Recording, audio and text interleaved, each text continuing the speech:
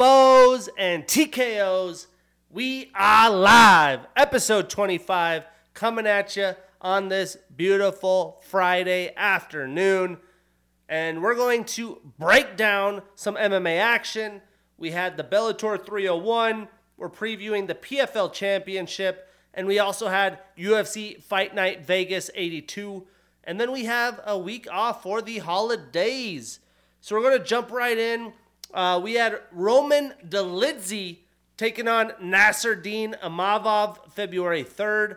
I mean, this is a fun, just big battle scrap. Two heavy strikers, well-rounded in the kickboxing.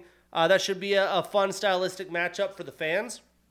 We have Marcos Rogerio de Lima taking on Justin Tafa, UFC 298 on February 17th. Two big dogs going at it. And then sad news, we have Dan Hooker out of his fight against Bobby Green. So we're inserting the Tarantula, Jalen Turner. Thanks for saving the day on short notice. Bobby was like, I can't wait to see who's down to be a bad mofo like I am, taking this on short notice. Bummer to see Dan Hooker re-injuring his arm. We have Jim Miller booked again against Gabriel Benitez January 13th. Hopefully he could fight this fight, get a win, and go end his career at UFC 300. We have Jack Hermanson taking on Joe Pyfer February 10th in a main event for a fight night card. That should be a great one. Finally getting to see Joe in the top of the division. In bantamweight, we have Pedro Munoz taking on Kyler Phillips, UFC 299. The only fight announced on that card is the Sugar Show rematch in his first title defense against Chito Vera. So two MMA Lab guys. We got Jalen Turner, Bobby Green, December 2nd. Thanks again to Jalen Turner for saving the main event because everything's bigger in Texas, and this should be a big fight night card. And then officially, UFC 298 is going to be in Anaheim. So we have UFC 297 in Toronto, UFC 298 in Anaheim, and I cannot wait to see UFC 299 location as I will be going to that Sugar Sean title defense. Got to see him protect the strap, and there's going to be lots of drama with that rematch.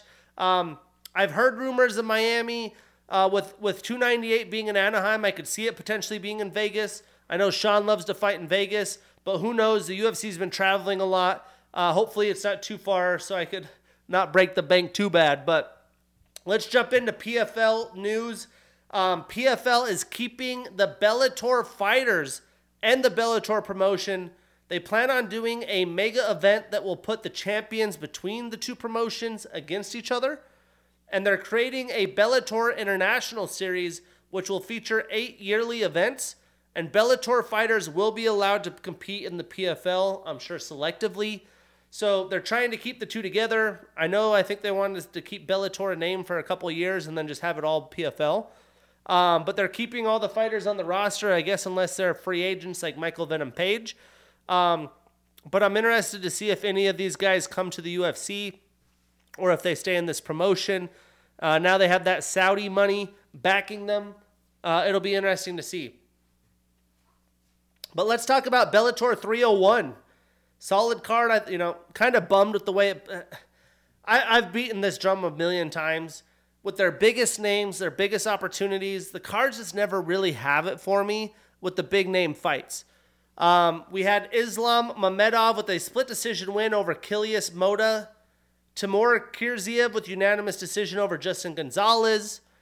Alexander Shabli with a unanimous decision over Patricky Freire. And, Patricky tried to battle, but again, all these are decisions. We had AJ McKee with a unanimous decision over Sidney Outlaw. He won by basically beating him up from his back. We had the worst fight ever, Rafian Stotts with a unanimous decision over Danny Sabatello. I would never want to watch a Danny Sabatello fight again. He just basically wrestles, doesn't even strike. But the biggest one, we had Patchy Mix with a round 2 rear naked choke over Sergio Pettis to become the new champion. Patchy made it his style of fight. He was not really willing to sit there and strike with Sergio, which is a bummer because as a fan, that's what I want to see. And then Jason Jackson with the only finish, well, I guess the rear naked choke, but only TKO finish over the champion Yaroslav Amosov. So lots of decisions, lots of grappling. It's just a meh level of product that they've been putting out. So again, I try to get Bellator hyped up a little bit. I spend my time to watch the stuff, and I've never been like, golly, I'm so happy I watched UFC Bellator 301. But for some reason, I renewed my Cox subscription for a year, or my contract for a year, and they threw in Showtime free. So I was able to watch Bellator on Showtime, which is nice. Moving in, let's see if the PFL could do any better for their championships this weekend in Washington, D.C. The prelims are at 2 p.m. Pacific on ESPN Plus, and the main card at 5 o'clock Pacific, ESPN Plus pay-per-view. I would assume some of these show out. In the main event, we have Olivier Aubin Mercier, OAM, the defending $1 million champion, taking on Clay Collard, who has been just a slugger. So let's see if OAM is willing to strike with him or just grapples him. We have Denis Goltsov versus the very young up-and-coming hard hitter Renan Ferreira. That should be an interesting one. I do expect a finish here. I'm probably going to go with the younger Ferreira here, and I'm just going to go with OAM in the main event. This one should be slight work. We have Larissa Pacheco looking to be the first double champ in PFL history, taking on Marina Maknakina. But I would expect Larissa to get the job done. We have Sadabu C taking on Magomed Kiramov. As you expect with a double Magomed name, this is a grappling heavy fighter. So this might just be him trying to wrestle his way to victory. But if he does stand and strike, Sadabu C makes fun fights. That would be fun. Ex-UFC fighter Impa Kasagane. If you don't know that name, you might know him from his viral knockout from Buckley in the UFC debut. He's taking on Josh Silveria for the $1 million. Then we have Kayla Harrison versus Aspen Ladd. Was supposed to be Julia Budd, but we're getting Aspen Ladd. These are non-title fights. Ray Cooper III taking on ex-UFC fighter Derek Brunson. That'll be a fun one.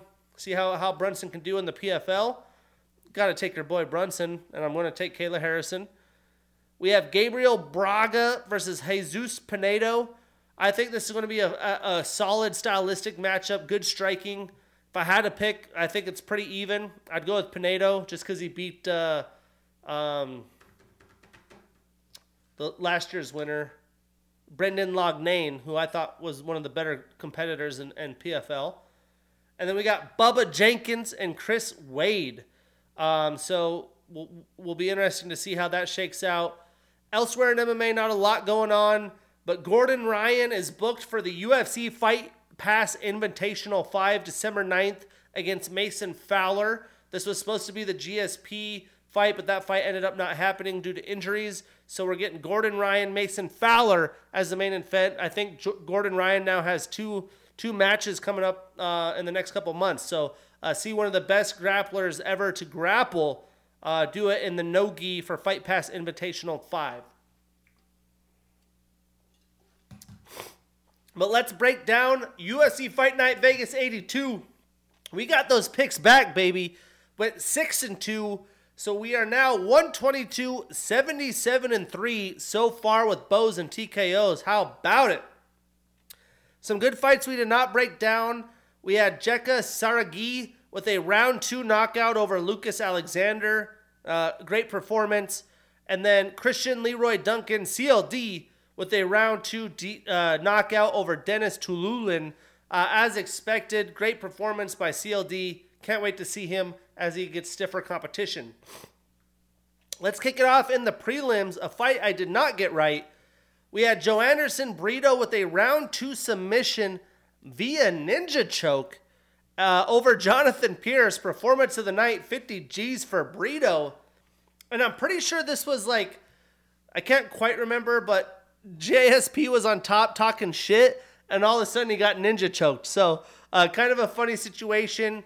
He pretty much controlled the fight throughout the first round and a half, and just found himself in a bad spot getting ninja choked. But he was able to get takedowns. He was able to do ground and pound as he typically does, and had some success in the striking department as well. And breaking down the stats, you will see the difference here. Jonathan landed 81 total strikes, although only 14 were significant. He did have 1 takedown in 4 attempts, not great, and a reversal, while Brito only landed 33 total and 8 significant, so a lot less volume. He did have the takedown in the submission attempt. So Joe Anderson now extends his winning streak to 4. He is an impressive 5-1 in the UFC. And Jonathan ends his 5-fight winning streak and starts a new losing streak. So what's next for these dudes? Well, I would love to see Billy Quarantillo take on Brito. I think that'd be a fantastic matchup. I know that Billy's been calling for some big names and hasn't got those fights, so let's make it happen. And for Jonathan, how about Nate the Train Landwehr? I mean, come on, who would not want to see that? Moving into the main card, the young stud, the only other fight I got wrong, Miktabek Oralbai with a round 2 submission via neck crank over Yarosh Medic. And again, did this on short notice, was able to come in 25 years old, shock the world, and really put it to Medic. I mean, he made this his pace, his style, very impressive. And I'm really interested to see what happens in his next couple of fights and see the potential here. He has, obviously he's foreign, but I feel like he's got a little bit of Shavkat Rakhmonov in him. Statistically, Euros landed 17 total strikes, 14 of those were significant, compared to Oralbai's 16 total, 8 significant with 7 takedowns in 10 attempts. So lots of takedowns, was pretty successful, and that submission attempt. So now Miktabek extends his winning streak to 7. This is his first UFC victory. And Euros ends his 2-fight winning streak and starts a new losing streak. I mean, how far do you go with Miktabek? I'm not too sure. But I think a fight with Tim the Dirty Bird Means would make a lot of sense. Tim Means ain't scarred. And for Euros, how about Gabriel Bonfim, who just suffered his first loss? I think that would be a good fight. Moving on, Amanda Ribas with a round 3 TKO over Luana Pinheiro. Performance of the night, 50 G's. I mean, I know Luana's hard hitting, but she came out looking for the finish. Big, loopy power shots as hard as she can. I mean, as hard as she can, bringing the house. And, she clipped Amanda a couple times. Amanda had to eat some shots in the first round. But definitely started feeling more confident in rounds 2 and 3, because you can't just be throwing power punches like that the whole time. And I think come to round 3, Amanda just tired her out. She out durabled her, basically. She ate those shots, came in the second round, had some good kicks, was chopping out her power legs for those punches. And in round 3, Luana was just so gassed, Amanda was able to pour it on, and she was able to win rounds 2 and 3 and get the win here, and obviously got the finish. The finish wasn't like a clean knockout. She was just so gassed it was over. Very impressive by Amanda to face all these women, go through so much adversity, be pulled into deep waters. She's the nicest, she's happy, she's smiling. It's just awesome to see that she can be that on the outside, come into the octagon, be a warrior, and do what needs to be done. In her post-fight interview, she even talked about someone had just passed, and she dedicated this fight to them, so it kind of resurged her in rounds 2 and 3.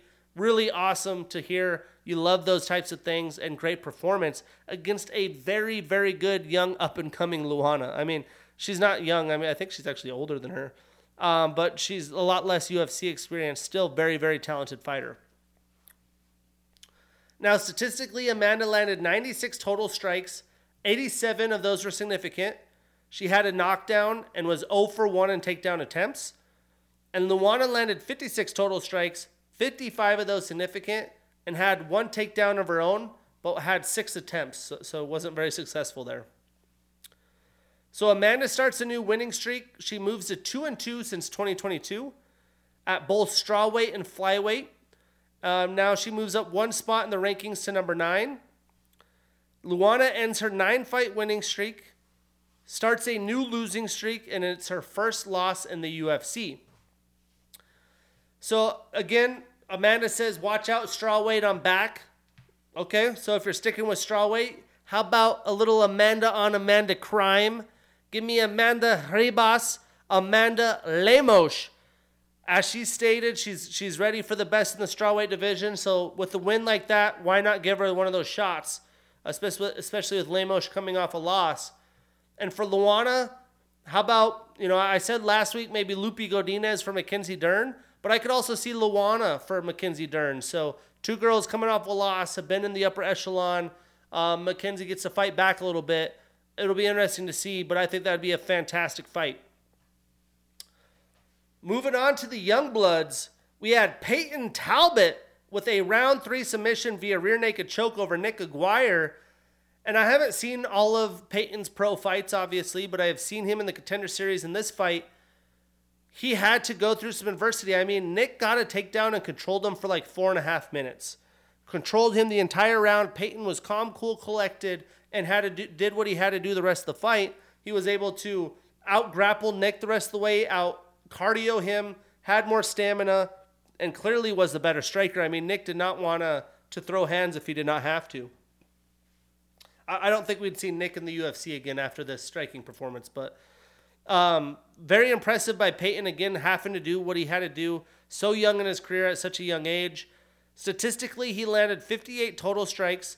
28 of those were significant, and he did have a submission attempt.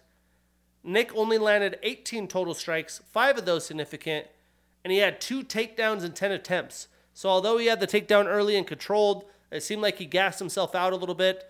The 10 attempts, 2 for 10, that's not going to cut it either. So Peyton stays undefeated. He extends his winning streak to 7, getting his first UFC victory post-Contender Series. And Nick extends his losing streak to 2, both of them in the UFC. If Nick is in the UFC next, I could see him maybe take on Muin Gafurov, but I don't think he will be. And for Peyton, how about Dan Argueta? That would be a fun matchup. And the Youngbloods kept cruising, man. We had Chase Hooper with a round 1 submission via rear naked choke over Jordan Levitt. And, man, these guys have some good grappling. Boy, were these 50-50 scramble positions fun to watch. Heel hook into, full guard into triangle. Freaking Jordan smashed Chase pretty good with a hammer fist and lit him up a little bit. He scrambled out, got back up to his feet, got his own takedown. Back into like leg lock situations, 50-50 on top. North-south positions. It was just a wild situation for both of them just to be able to transition that smoothly. Shows how much time they put in the gym, how good they are at their craft. And Chase was somehow, after all this great defense and transitions and reversals by Jordan, was just able to somehow still in the locks, get the choke in, and it happened just like that. Jordan didn't even get to defeat it. And I think that Chase is always just kind of a move ahead of him in those transitions. But, man, that was fun jiu-jitsu. If we're going to watch the grappling the way it went, I mean, that's some fun stuff. Chase landed 13 total strikes, only 1 of those significant, and he did have the submission attempt. Jordan landed 5 total strikes, 3 of them significant. He had a reversal and was 0 for 2 in his own takedowns. And although not a lot of striking here, again, brilliant ground game. I'm surprised Chase got a finish so early. But, man, what a win for him in his young UFC career. So Chase extends his winning streak to 2. He is 3-1 since 2022. And Jordan starts a new losing streak. He is 2-2 since 2022. So what's next for the Dream Hooper? I think you give me Chase and John Makdessi or Ricky Glenn. And for Jordan, he could fight Otman Azaitar. But I know that Chase, only 24, has a ton of potential. Looking just to steadily get some fights under his wing and move up. He's still got so many years in the UFC. And for Jordan, tough loss for him, back to the drawing board. Great fight, though. Moving on, again, the theme last week, MSG, or last card, was all knockouts, that MSG energy. Here it was just a main card showcase of a bunch of young studs, the future of the sport. And boy, did Michael Morales show that with a unanimous decision victory over Jake Matthews. And again, Jake's been around. He's durable. He's good everywhere. And Michael just outstruck him, outpowered him, and really just mentally defeated Jake Matthews, which is not an easy thing to do. Jake wasn't going anywhere. He kept hanging in the pocket. He tried to battle back, but Michael has that big, long reach. He was able to use those jabs, use his kicks, and every time you just see Michael land a shot, you're just like, oh man, like you want to talk about damage, this kid has it. And he's went to a new team. He's leveling up his game. Watch out because Michael Morales is a freaking problem. Statistically, Michael landed 84 total strikes and significant. He was 0 for 1 in takedown attempts. And Jake landed 57 total strikes and significant strikes. And he was 0 for 1 in takedowns himself as well. So just a straight back and forth affair. The first round, they were filling each other out a little bit. But they started going, and Michael was having the advantage there. So Michael stays undefeated, extends his winning streak to 16. He is 5-0 in the UFC. And Jake starts a new losing streak. He is 2-2 since 2022. So what's next? I think the fight to make is Rinat Fakhretdinov and Michael Morales. I mean, come on. Stylistically, banger. Total scrap. And for Jake, let's let him scrap with Santiago Ponzinibbio. I mean, that's a win-win for fight fans, matchmakers. Make it happen. Moving into the main event, again, the theme continues to stay. The young studs show out. Brendan Allen with a round 3 submission via rear naked choke over Paul Craig. 50 G's. I mean, he submitted the jiu-jitsu guy. I know he's a jiu-jitsu guy as well, but, you know, I don't think... Brendan Allen, great with the rear naked choke. No doubt about it. Gets it in, barely gets the hooks in, just somehow finds it, doesn't even, like, measure it up, just, boom, pulls in for it, finds these chokes. I would not have guessed he would have finished Paul Craig via rear naked choke.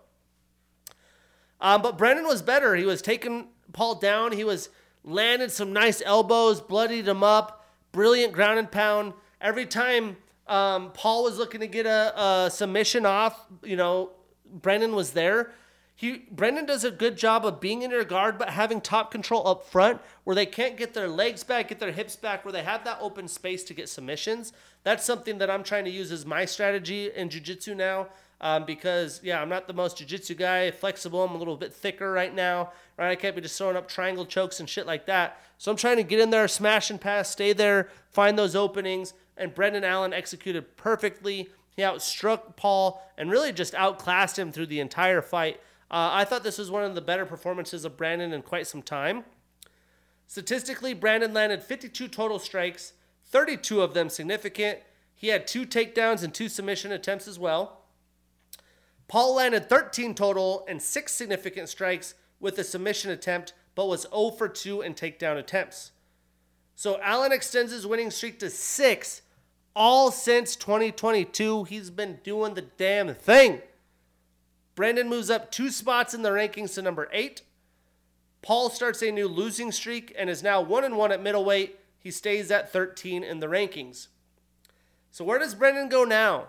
I think a fight with Marvin Vettori absolutely makes sense. He deserves it. He deserves the top of the division. And for Paul, I don't know if he's going to stay in middleweight or not. He looks really skinny. They can't be the easiest weight cuts. But if he does, how about Anthony Hernandez? So again, you know, I'm post-Thanksgiving right now, full of turkey. But we have the week off this weekend. Another fight night card next week in Austin, Texas. Boy, I wish I was going. But Neil Dariush, Armin Sarukian headlining that fight, and then another this is as loaded as a fight night as it gets in Texas. But then we have that Shanghai fight night card the next week in the UFC Apex and 296 before Christmas. I'm your host, Shane Gillette, episode 25. Have a great holiday weekend. See you next week.